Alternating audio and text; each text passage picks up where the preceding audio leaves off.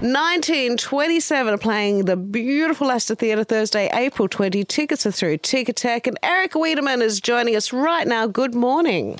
Good morning to you.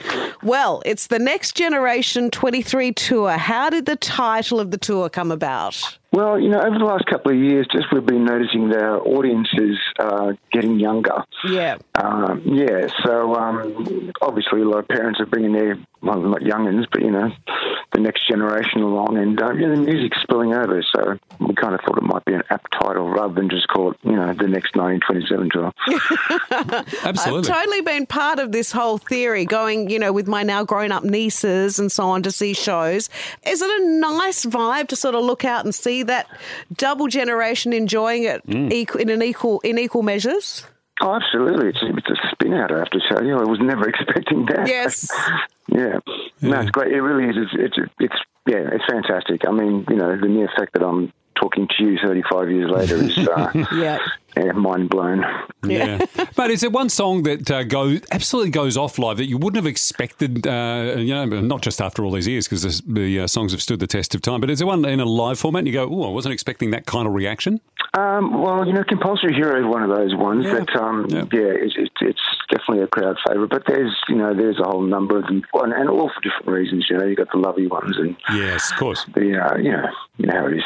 Is there one you love doing yourself? Look, because we're a band of musicians and we don't rely on any, backing tracks or anything like that. Every night there's a new energy. So, it's like playing the song for the first time almost every night, believe it or not, 35 years later. So that's cool. Yeah, I really enjoy that aspect of it.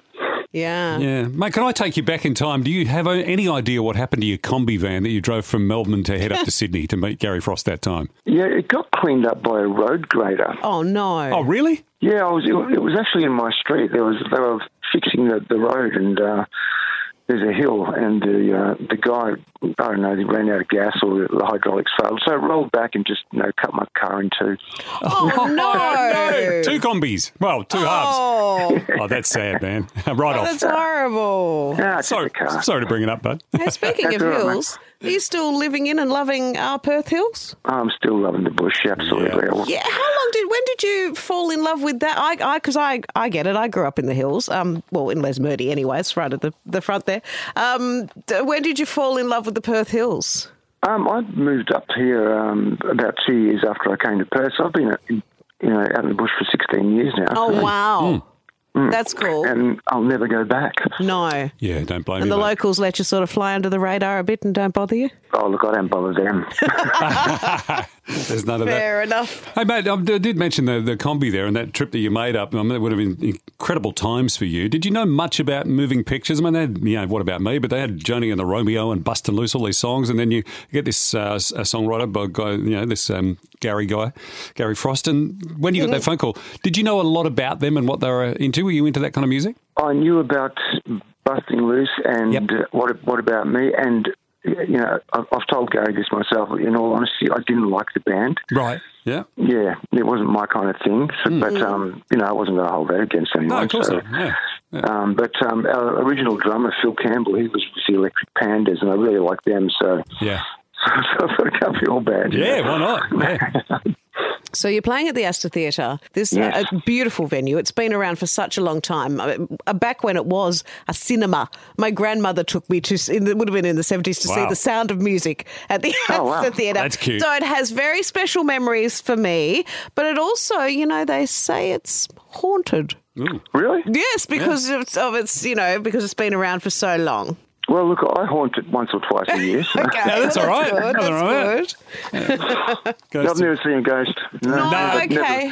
Never heard any rattling chains or moans. Right. I've heard a couple of moans, but I think that was one of my crew. Mind you, I've seen a couple of comedians die on stage there. So that might be true. Maybe that's what they meant, yeah. Might have been it. Hey, Eric, do you, I've seen you gigs and that, and I know you don't wear necessarily a T-shirt on stage, but you wear band merch or your own merch on stage. What was the last band or artist T-shirt you wore? My own. Yeah. Why not? Hey, cheap as chips. Yes. Yeah, and I'm not really into band T-shirts and things, to be honest with you. Yeah. Yeah. Well, boring. I know. No, it's not boring at all. It's not boring at all. 1927, the Not Boring 1927 are playing the Next Generation 23 tour at the Astor Theatre Thursday, April 20. You can get your tickets through Ticketek. Eric, thanks for joining us. Thanks, bud. Oh, thanks, guys. Bye. Ciao.